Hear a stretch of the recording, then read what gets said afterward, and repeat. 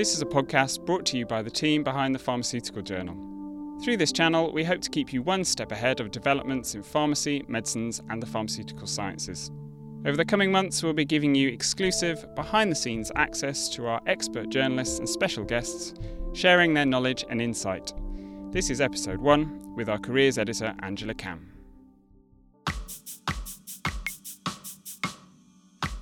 Today we have part 1 of an in-depth discussion about the results of an investigation we recently conducted into the ethnicity awarding gap for the MPharm degree in the UK. Put simply, we wanted to know if there was a difference in the proportion of first or upper second class MPharm degrees being awarded to white and minority ethnic students.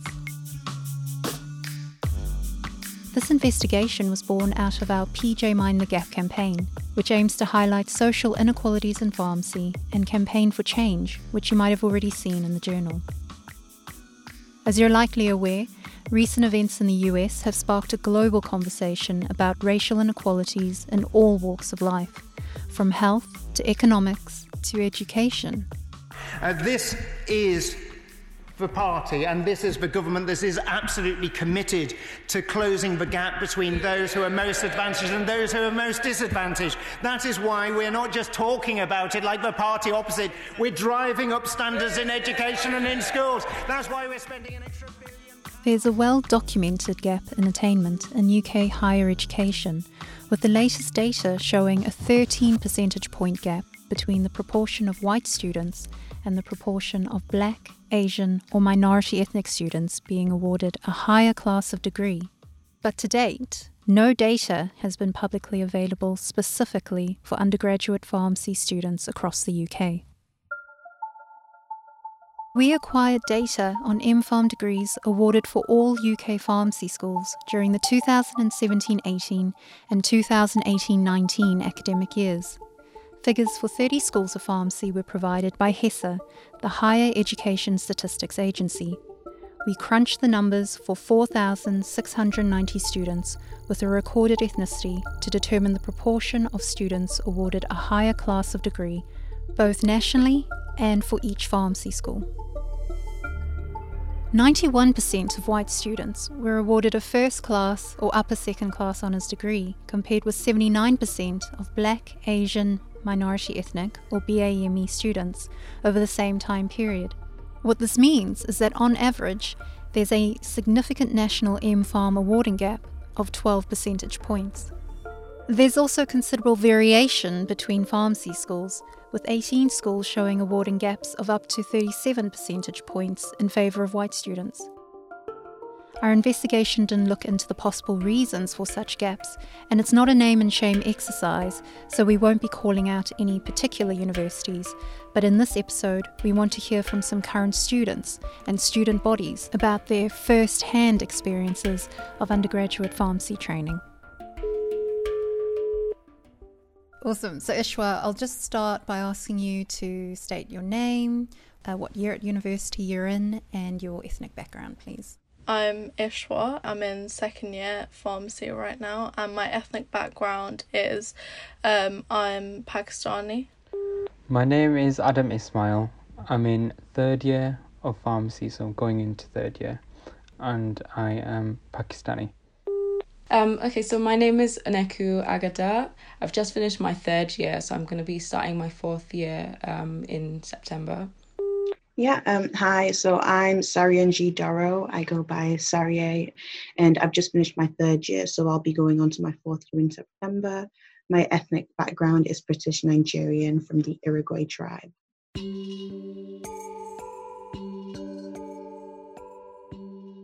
I had long conversations with the students, and of course, they all had their own unique set of experiences at their respective universities, but a few common themes emerged. Firstly, the issue of representation.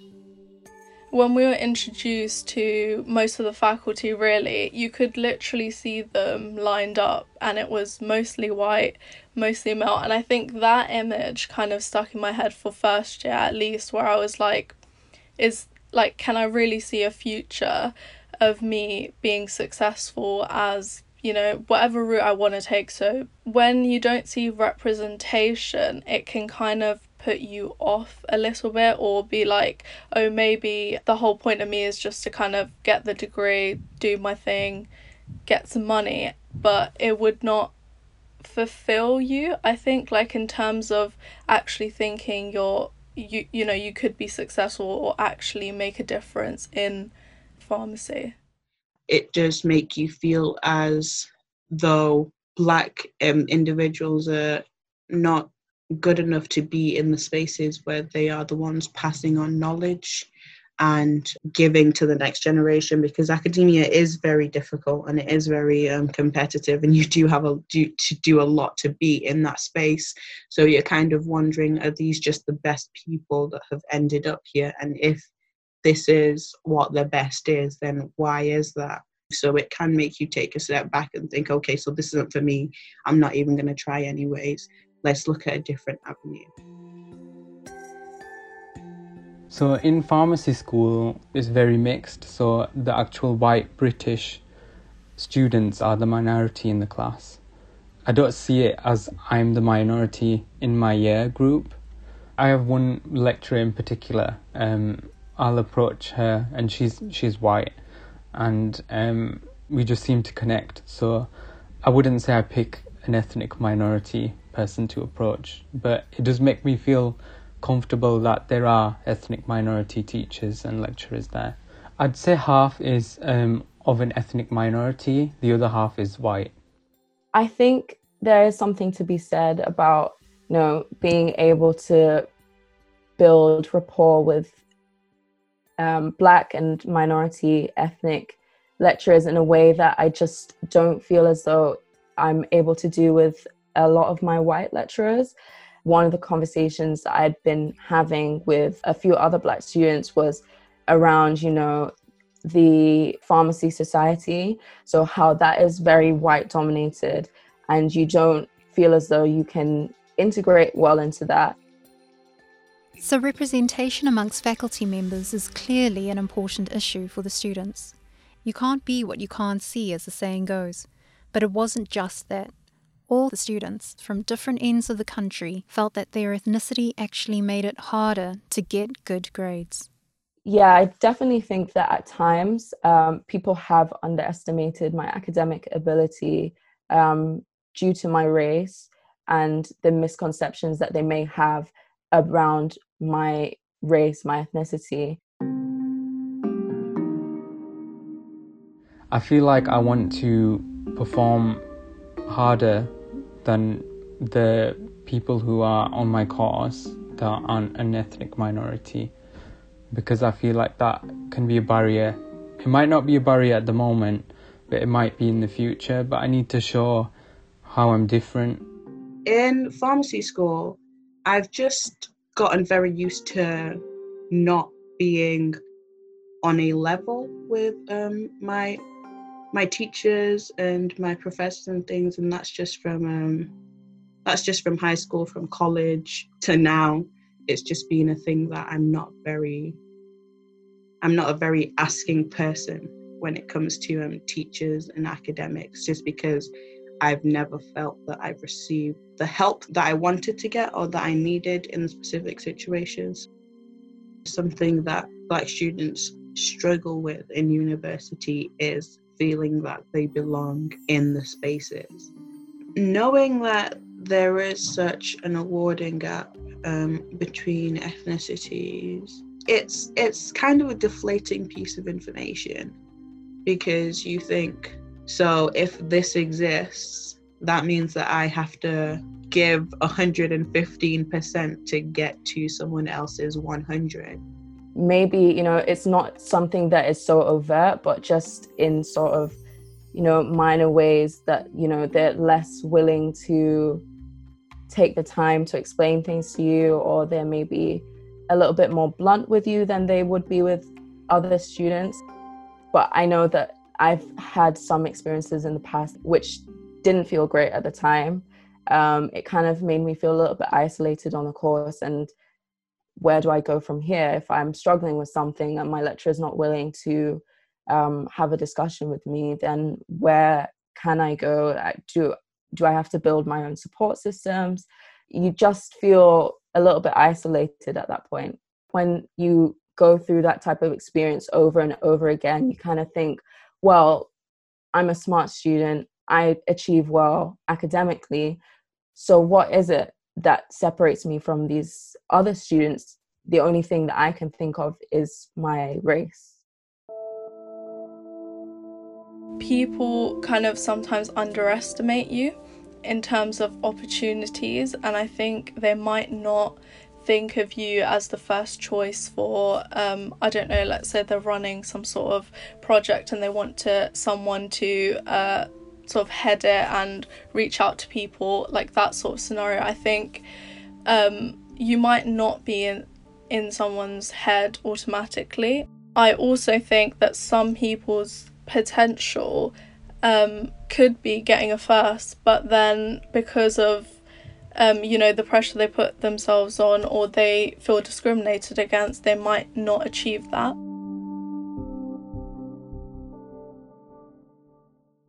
You're listening to a podcast brought to you by the Pharmaceutical Journal, the official journal of the Royal Pharmaceutical Society. You can join today for the equivalent of 60 pence a day. Search RPS membership to find out more. One final common theme that emerged was the desire to see this issue given more transparency at university and throughout the wider profession. I do not think that there's enough visibility in regards to the awarding gap. It's definitely not something that's talked about on the course. It's not something that you see everyone thinking, okay, this is something that is actually really bad. Like, in general, this isn't a very wide conversation. It's mainly limited to either BAME groups, so like the Black Pharmacists Collective, where we're actively working on this, or select members of staff who work in diversity and inclusion within universities, who really make it their goal to try and tackle this. You don't see a uni-wide approach to say, hey, we really need to do something about this. So I think it is really important that everyone needs to come together and look at this issue, not just people of colour, but also our white colleagues. The awarding gap is definitely something that is not part of mainstream knowledge. It's not widely acknowledged or discussed. So yeah, I think the awarding gap is a really good thing to get out there. It's a really good piece of information to let people know that there needs to be a rejig in the way that things are assessed. There is a section of higher education that is being neglected. I feel like we need to know more about this. The fact that there is data backing it up, people don't realise that there is much of a difference. If you as an ethnic minority person are going to the same university as a white person, then you wouldn't really think that there is a difference in how well you perform. I feel more people need to know about it, and not a lot of people do. I don't think a lot of people know that there is an attainment gap.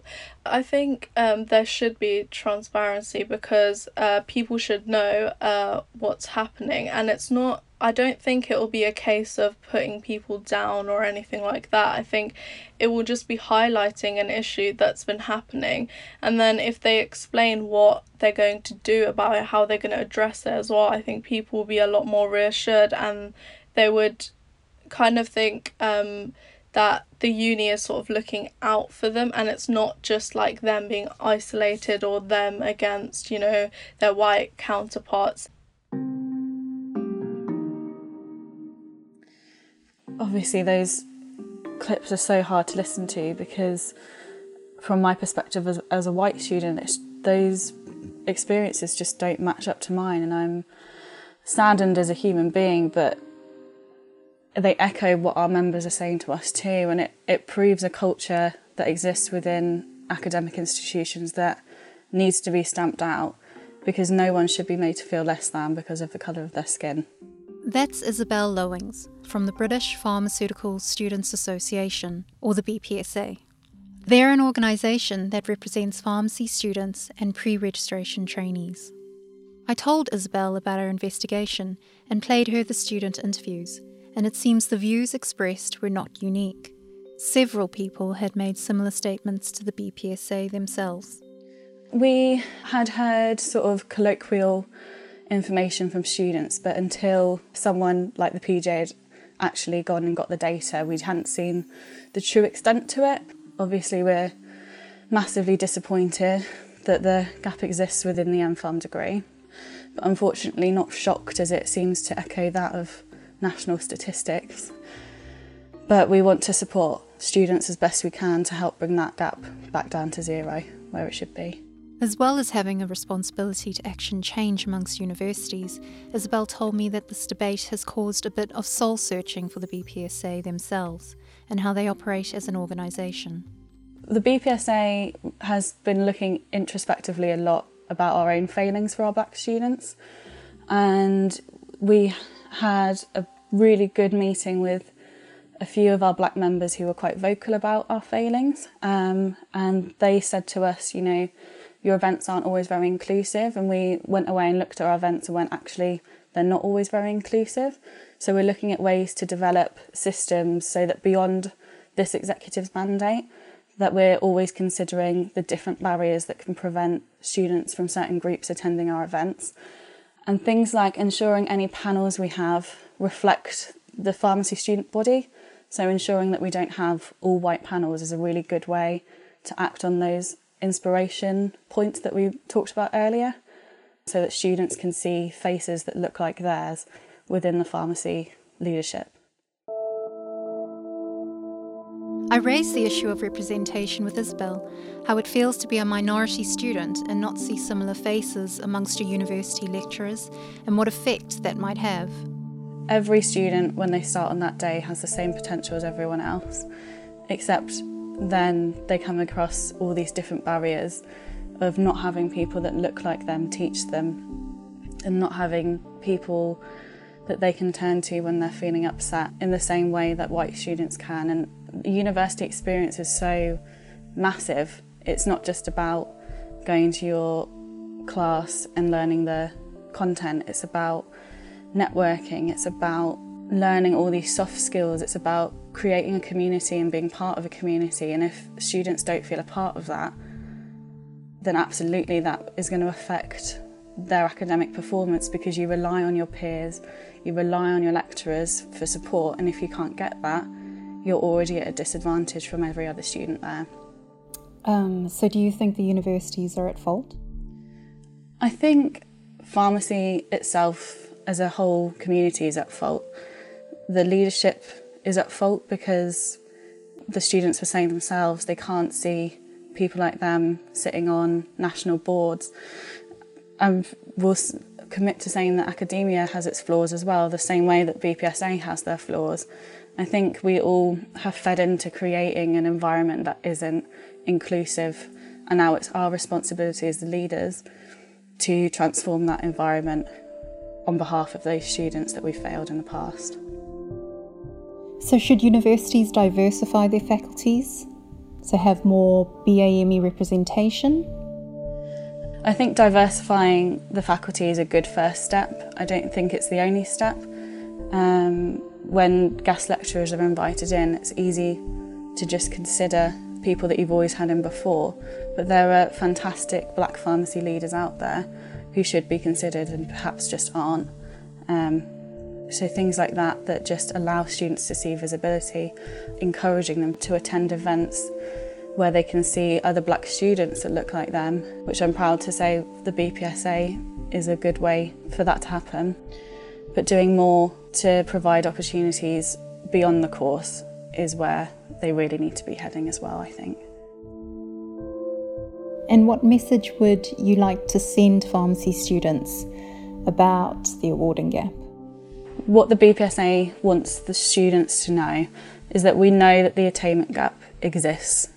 We know that it's disappointing and disheartening to see that it exists, and we will commit and promise to do more as an organisation to ensure that we are inclusive of all our students, especially our black students, and we will continue to advocate on your behalf with the Pharmacy Schools Council, with the GPHC, with every organisation, until that attainment gap becomes non-existent.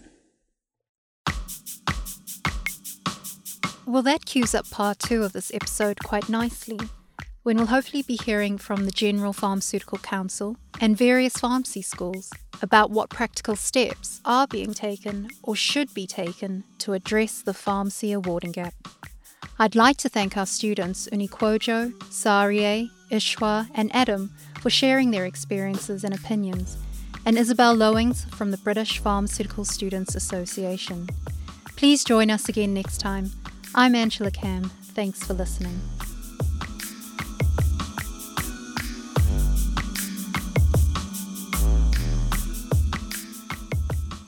You've been listening to a podcast brought to you by the Pharmaceutical Journal, the official journal of the Royal Pharmaceutical Society. RPS puts pharmacy at the forefront of healthcare.